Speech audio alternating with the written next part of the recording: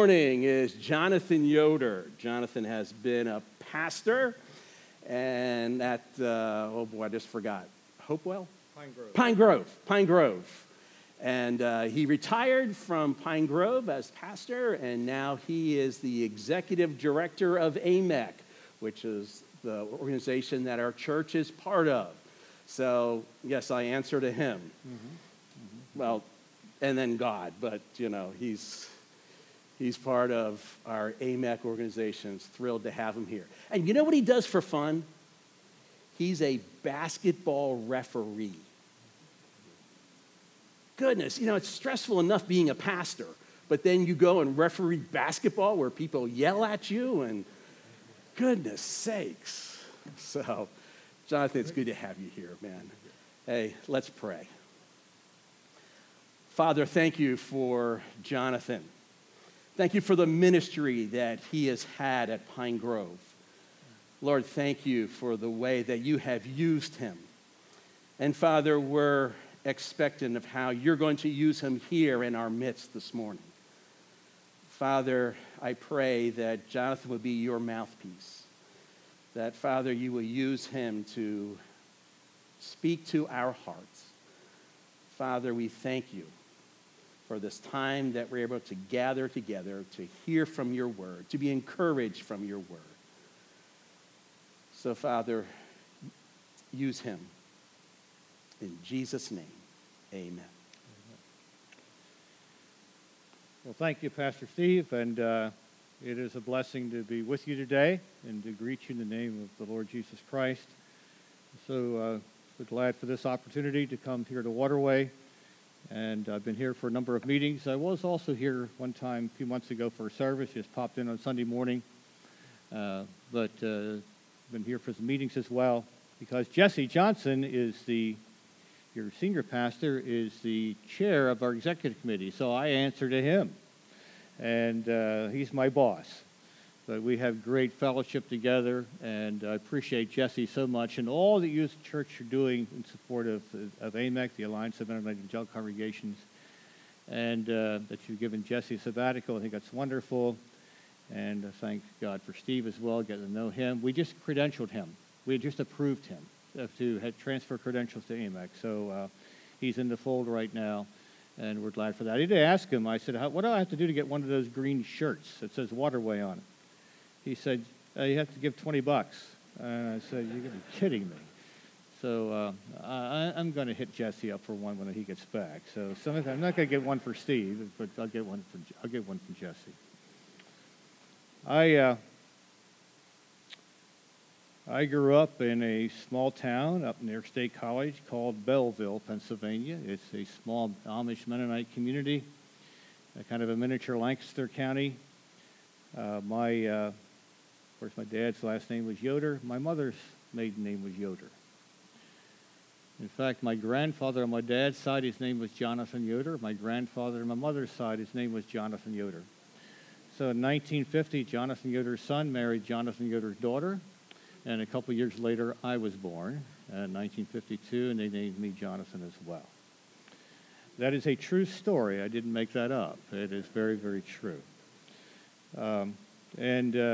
Been involved in ministry for over the years, and I've been married for almost 46 years, and my wife Susan's here this morning. Isn't she great? But she's the orange right there. Is that orange, right? Is orange? Is it orange? No? I don't know. Well, whatever. Close to it. I don't know. Some color that's really nice and bright and attractive. So I grew up in a family with 4 sisters, no brothers. And then Susan and I had 2 daughters, no sons. Our daughters are both married. Now we have 5 grandchildren. 4 grandsons. Yes, 4 grandsons. Awesome. And 1 granddaughter. And so, again, it's a blessing. I want to just encourage you today here at Waterway. I just want to bless you today for your life and your ministry. I've certainly been involved in some way over here over the years, and also seen how God has worked and led in your relocation and your new beautiful facility you have here, and how you come together and you're working together, serving together. Just want to bless you in that. And to the Devin and Katie, thank you for sharing this morning. On our blessing upon you as well. Certainly have known what's going on in Myanmar just from the news and all of that. And so it was great to just hear you share this morning your heart and the people there. Well, I'm going to speak today on the subject of prayer. And I'm going to speak to you about praying for yourself. Usually when we think of prayer, we think of praying for others. And rightly so. We did so this morning. Prayed for the needs of other people. And it may seem as though we think about praying for ourselves as maybe that's a bit self-centered. Focusing only upon me when we're really to pray for others. And we are to pray for others. We are to intercede on behalf of others. Intercessory prayer is a very key principle in the Scriptures. But I believe it's also important for us to pray for ourselves. Ask God to help us in certain areas of our lives, to help us in our spiritual walk and in our journey with the Lord. And so today, really praying for others and praying for ourselves both are essentials. This morning we're going to focus upon 3 prayer requests for ourselves as God's children through faith in Jesus Christ. We're going to focus on 3 prayer requests looking at 3 scriptures. First of all, the prayer of priority, focusing upon unity. If you have your Bibles, you can turn to John chapter 17. John chapter 17. And here we have Jesus' prayer for all believers. And this is his prayer prior to going to the cross. So as Jesus is ready to go to the cross, he spends time praying in the garden. And of all the things he could have prayed for, especially in our behalf, he prayed for the disciples. He prayed, first of all, to be glorified, and prayed for the disciples, then prayed for all believers. That includes us. He prayed for the church. That includes us. And he prayed, his prayer request was one prayer request, and that was that we would be one as he and the Father are one. He prayed for our unity, our oneness. And I believe he prayed for that because he knew what a challenge that is for us at times as God's people to be united together in our walk together and life together in local churches. Because so easily our own preferences, our own self can get in the way, and we think it should be this way, we think church should be done that way, and as a result, we end up dividing over things that are really non-essential. When he talks about unity, when the Scripture talks about unity and oneness, it's centered around a common commitment to Jesus Christ as Savior and Lord and to the truth of his Word. And so our unity is rooted in our vertical unity with God that comes to salvation. Through Christ, we are united with him. We are united with God, restored in relationship to a holy and righteous God, even as sinful people. And we are now in Christ. And being in Christ, then, means that we're supposed to be also horizontally unified as God's people, as one. We don't compromise what is truth, but we're unified with God in Christ, and when we are, we're unified with each other. And so he says here in verse 23, he prays that they may be perfectly one, so that the world will know you have sent me and have loved them even as you have loved me, and that God will be glorified through our oneness. Think of it, God being glorified through our unity. Someone has said, the showcase of God's glory is the unity of his people. The showcase of God's glory is the unity of his people. And Paul in Ephesians 4 emphasizes the heart and soul of Christian unity. One body, one spirit, one hope, one Lord, one faith, one baptism, one God and Father of all. That's the basis of our oneness. It's not anything goes, it's rooted in truth. Does not mean that having different denominations or churches within the Christian church is a sign of disunity or different local churches. What it does mean is that there are differences at times in polity and some teachings that are non-essential, just points of emphasis. But at the core, all believers are still united together, and it's one body and one spirit. And that's a confession of all congregations who are rooted in the gospel of Christ. One true plan of redemption, one body of truth. Even the Westminster Confession of Faith, which, when speaking of the church, references Ephesians 4, and does not say those words are only for their confession. That confession of faith comes out more out of the Reformed or Presbyterian tradition.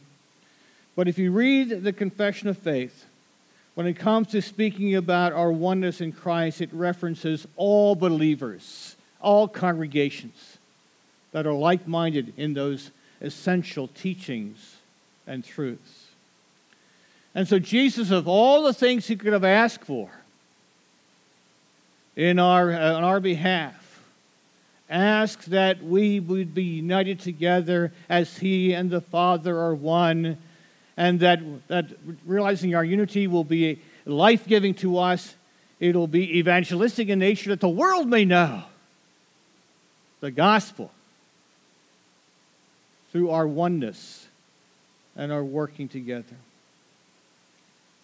Yet it's so easy for us to become distracted by things that are really non-essentials or maybe preferences.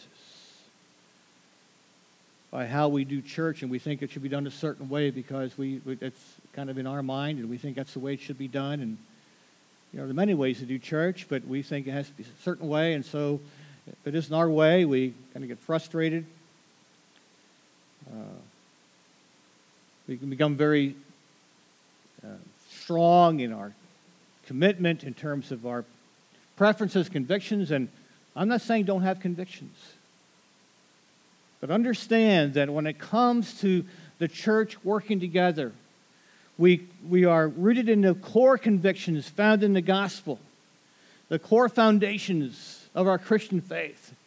And then we set other things aside for the sake of the gospel and the well-being of the church. Because the church, a local church, will not be successful, will not be able to minister its mission or calling to spread the good news of Jesus Christ, to grow together and make disciples here and throughout our world, unless we are united together as one and working and serving together. This past year has really tested our unity. This year and a half with a pandemic, and with the political election, and it's been kind of grievous to me to see how local churches throughout our country struggled over the differences in terms of how to approach all of this and how to deal with all of this. People got very, very vocal. And some of the things that were out there on social media from believers are absolutely appalling. It all had to do with tearing the church apart, not bringing it together. People put themselves first. Again, we can have convictions. But let's humble ourselves and realize that the person sitting next to you may not have see it the same way as you. It's that way in life. Do you like strawberry shortcake? Do you like strawberry shortcake? When I grew up in my home, this is how we ate strawberry shortcake. You took the shortcake and you crumbled it up and you put strawberries on top, and then you poured milk over it, maybe a little sugar, and you had it as part of your main meal. And then I got married. And I found out, oh no, for my wife, strawberry shortcake was a dessert. And you put a layer of shortcake, and then you put some ice cream on top of that, another layer of shortcake, and then strawberries on top of that, and whipped cream. And that was strawberry shortcake. And I said, no. Strawberry shortcake was the way we ate it for a meal. No. No, she never had, no. It's for dessert. Guess what? I've learned to eat it as dessert. But I still eat it my way at times as well. Okay, both.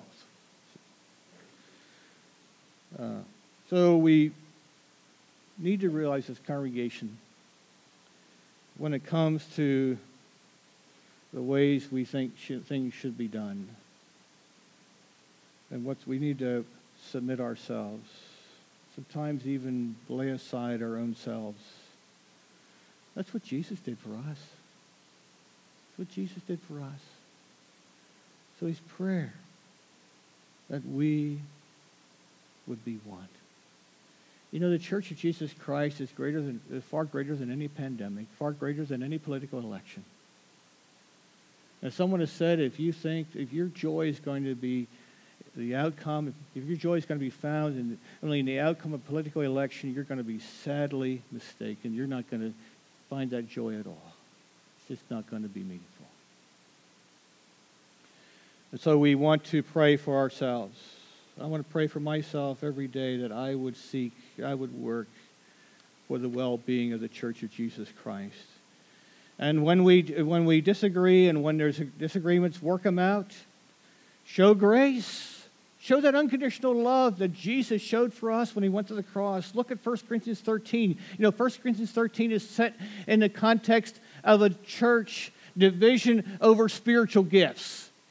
And Paul talks about, in chapter 12 and chapter 14, those chapters are bookends to chapter 13. He talks about the issue, he deals with the issue, but he says in chapter 13, even though you can speak in all the tongues of angels, and you have all wisdom and understanding and knowledge, and have not love, you are what?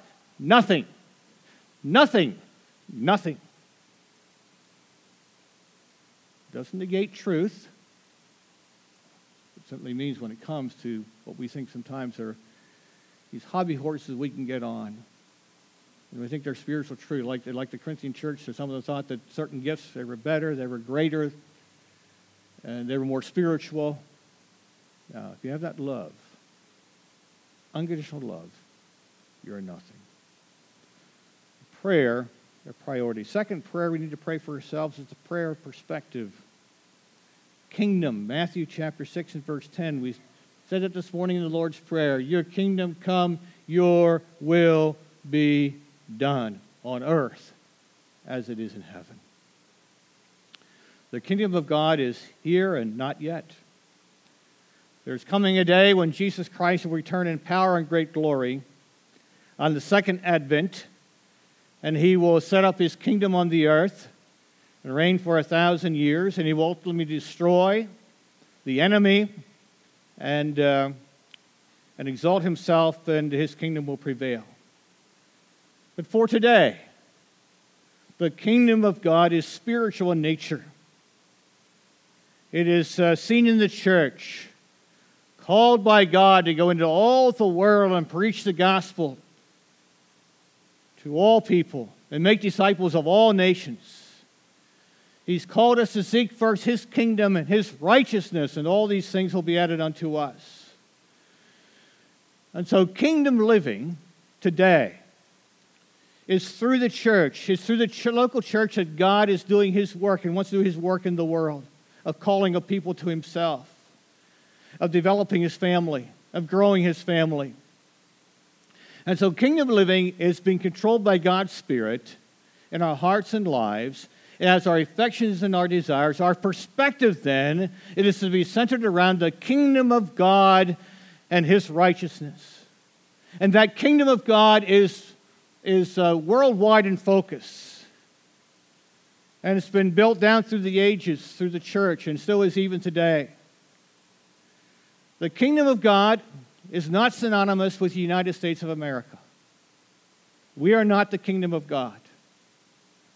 Israel was God's people in the Old Testament. The church is God's people in the New Testament. While we appreciate our country, while we pray for our country, while we enjoy and appreciate the freedoms that we have, at the same time, God's kingdom goes beyond any national and all national bounds. In Christ there is neither Jew nor Gentile. And we need to thank God for that, because we're Gentiles. I think most of us here, and we were grafted in and brought in. And so our perspective is to be global in nature. And all of life is to be lived from the perspective of God's kingdom, His righteousness, His glory, His purpose, His will.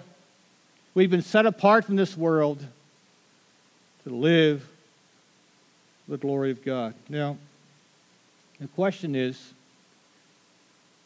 how do we do that? We do that as we're filled with God's Spirit, realizing that, again, we have a high calling in Christ. So we need to ask ourselves, well, how different are we then from the world system? I mean, think about this. We want to have good marriages. I have neighbors that are unbelievers, and they're married, and they want to have a good marriage. We want to raise good kids. We have neighbors around us in our neighborhood that want to raise good kids. They're not believers, but they want to raise good kids. We want to be good citizens. So do unbelievers. We want to be successful in our work. So do unbelievers.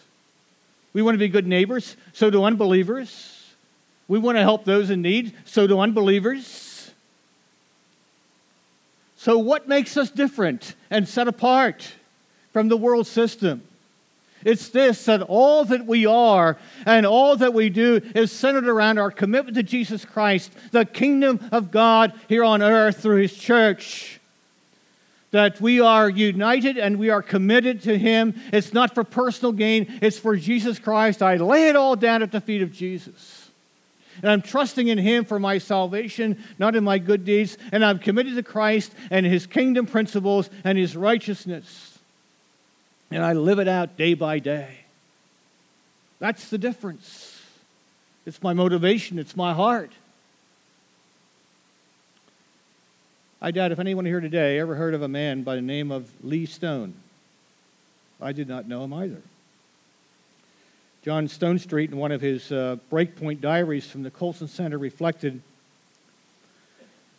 one of his articles on about the whole matter of what's going on in our world, especially regarding celebrity pastors, and how the one in New York City that was with Hillsong named Carl Lentz had recently been fired because of adultery. He was writing about that and how this pastor was a very high-profile pastor. He was ministering to the people that are celebrities and been very much out there in New York City and with all the movers and shakers. And again, he fell morally. And his story was all over the news. Then he writes, about the same time that I read the heartbreaking news about Carl Lentz, I learned of the passing of a man I'd known since I was young. Lee Stone spent decades as a volunteer girls basketball coach at the little Christian school I attended and as a pastor of a small country Baptist church in Virginia. For 34 years, he led the local rescue mission in town, helping men and women who were down and out with alcoholism, addiction, and homelessness, often the same men and women over and over again. Lee Stone was a quiet man. He walked with a limp. He was certainly no celebrity. I can't say for sure, but I would be willing to bet a lot of money that he never had an Instagram account. However, what's clear from both his obituary and from the tributes that poured in on social media is that Lee Stone was a man who loved others deeply and was deeply loved by many. He left his community better without ever building his own platform. Lee's legacy, the local newspaper read, this is what the local newspaper said, is one of serving God with the compassion of Jesus Christ. That legacy and his impact were quietly built on a lifetime of faithfulness. Married for 65 years, 4 children, 23 grandchildren.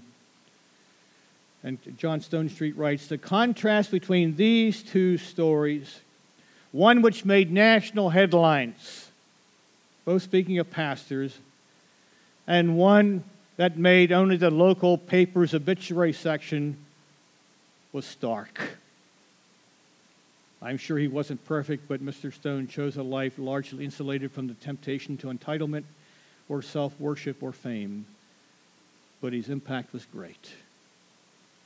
Then John Stonestreet writes, concludes by saying, I want to be like Lee Stone. You see, this is kingdom living, being faithful where God has put us, where God has placed us, and doing that with energy given by the Holy Spirit, and doing it boldly, courageously, lovingly, not being distracted by the things around us. There are things in our culture that are very disturbing, things happening in our country that are alarming. Yes, there are. The pandemic, it was a very difficult time, and there's still residual effects from that. And certainly our political system has issues. But let's not be distracted by these things. Let's remember, we serve a God who's in charge of all things. And we're here representing his kingdom and his righteousness. We know how it all turns out. But we're called together to build together, to work together, to grow together, and to realize that as we serve, in the midst of all of this, we still serve, and as we do, God will bless. I was raised in a mission church. My dad was a pastor. A small little mission church there in the Belleville area. And I remember back in the early 60s, recently I was reminded of that because I read the obituary column in the newspaper from Lewistown to keep up with what's going on in Belleville because my parents are gone, and so I don't know who's passed away. And I saw the obituary of a woman named Jessie Luke. And my mind went back to the early 60s when Jessie and her husband Francis and their family moved from Canada to Belleville. Talk about culture shock. And they moved into Belleville because he came there for a job, driving an oil truck for a local oil company. They had several children, and people from our little church reached out and invited them to our church. And it was during those times we would have a series of evangelistic services in the fall for a week. And think of the 60s. This has probably been more close to the mid-60s. Think of the 1960s. First of all, you had John Kennedy elected to be a president. He was Catholic, and there were believers who thought, the church who thought that the country is really going to go downhill because a Catholic is president. There was a Cuban Missile Crisis that was very, very serious in nature. Later on, John F. Kennedy was assassinated. And then later on, you had the racial unrest later on in the 60s. I mean, it was a difficult time. And there were a lot of things going on that were very concerning. And it was also a time when the communist threat was still there, and when school, we would do these drills of hiding under the desk to protect ourselves in case the communists would attack us. I'm not making that up. There's a lot of fear around. That church I grew up in, we kept serving. We kept going, moving forward. And I remember the night when Jesse stood to receive Christ as her Savior. I can still remember that as a young boy. And her family all became believers in time. And many of their family members are still walking with Jesus today. We kept on serving, letting nothing deter us, because we're about building God's spiritual kingdom through his church. That's our commitment no matter what may come. Yes, we live in difficult days, but you know what? The church has always lived in difficult days. We need a good dose of church history. It's been like that ever since the apostles. Disciples, most of them were martyred. And down through the centuries, and all kinds of persecutions. Some of us, our forefathers were persecuted. That's why they came to this country. Persecuted because of their faith in Jesus Christ. So we stand today, not in fear, certainly concerned, certainly praying, certainly aware, but not in fear. We stand for Jesus. Stand for the gospel. We stand for the truth.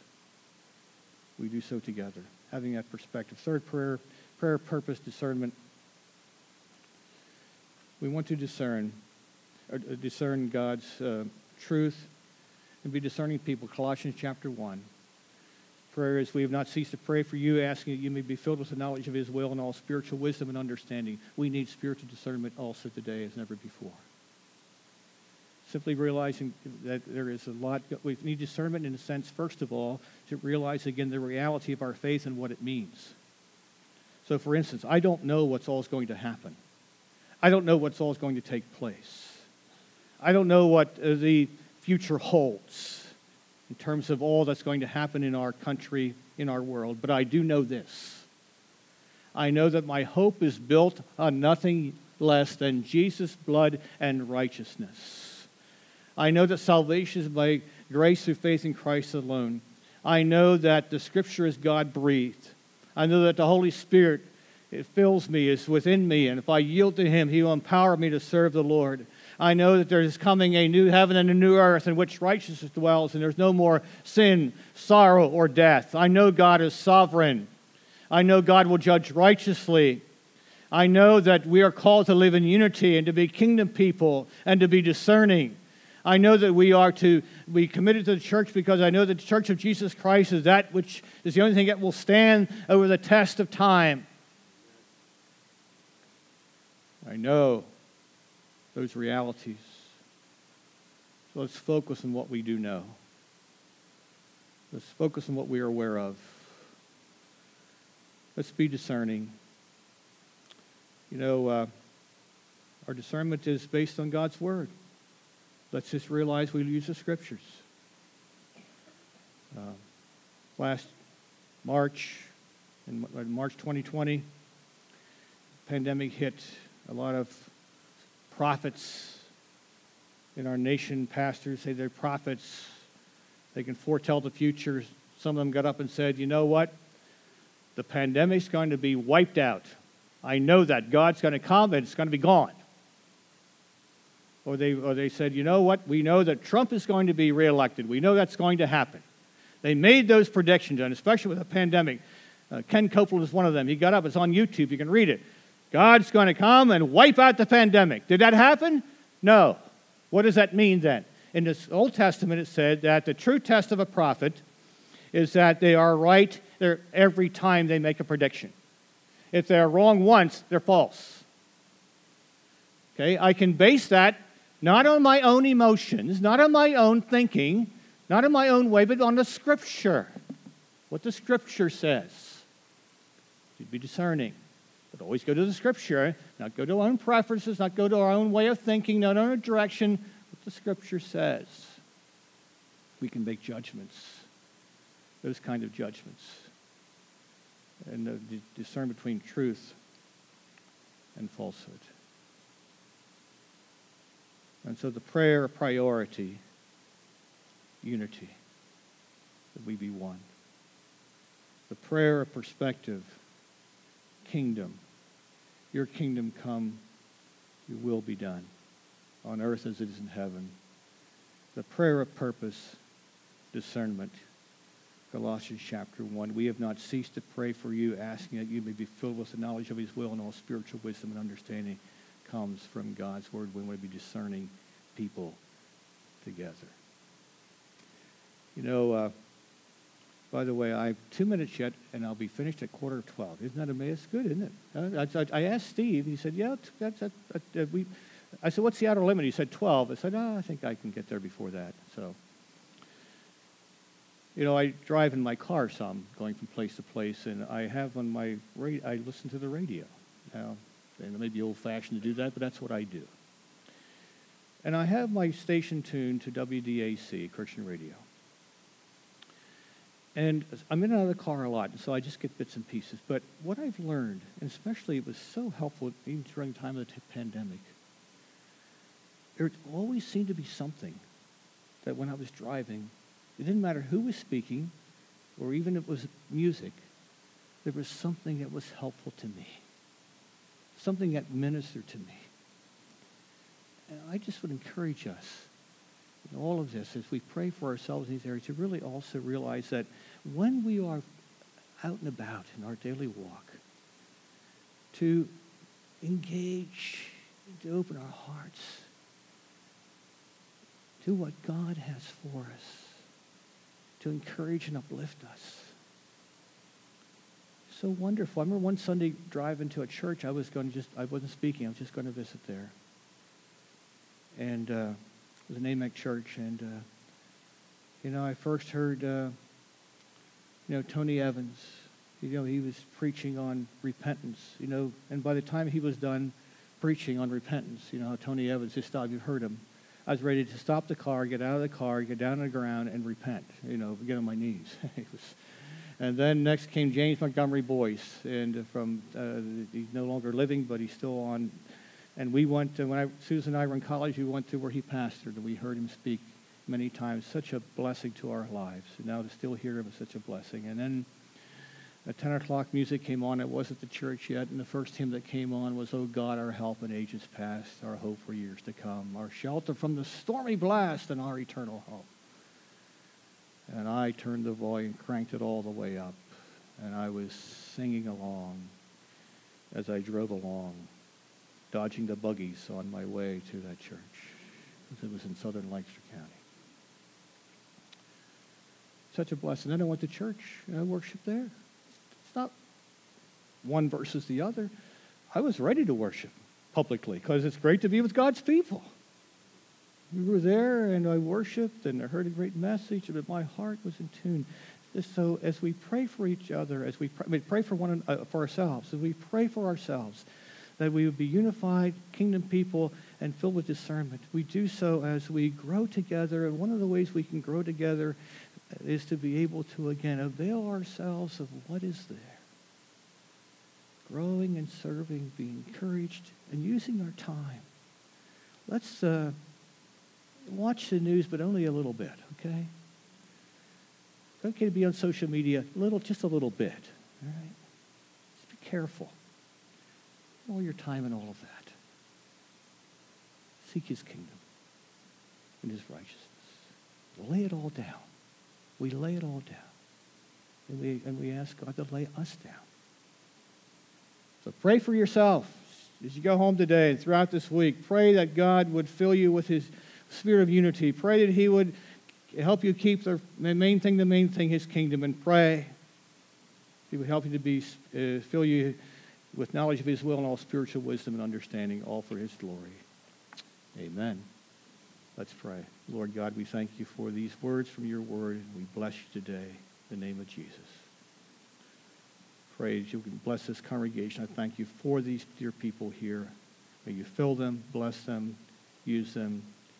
Continue to pray for Devin and Katie. Bless them, Lord, in their ministry and your direction for them in the future. But for all of us here, Lord, we all have a ministry. May we be filled with your love as we live together in unity, as we are kingdom people, as we are discerning based upon your word. We bless you and thank you, and I pray you would just lay us down. We lay ourselves before you through Christ. Amen.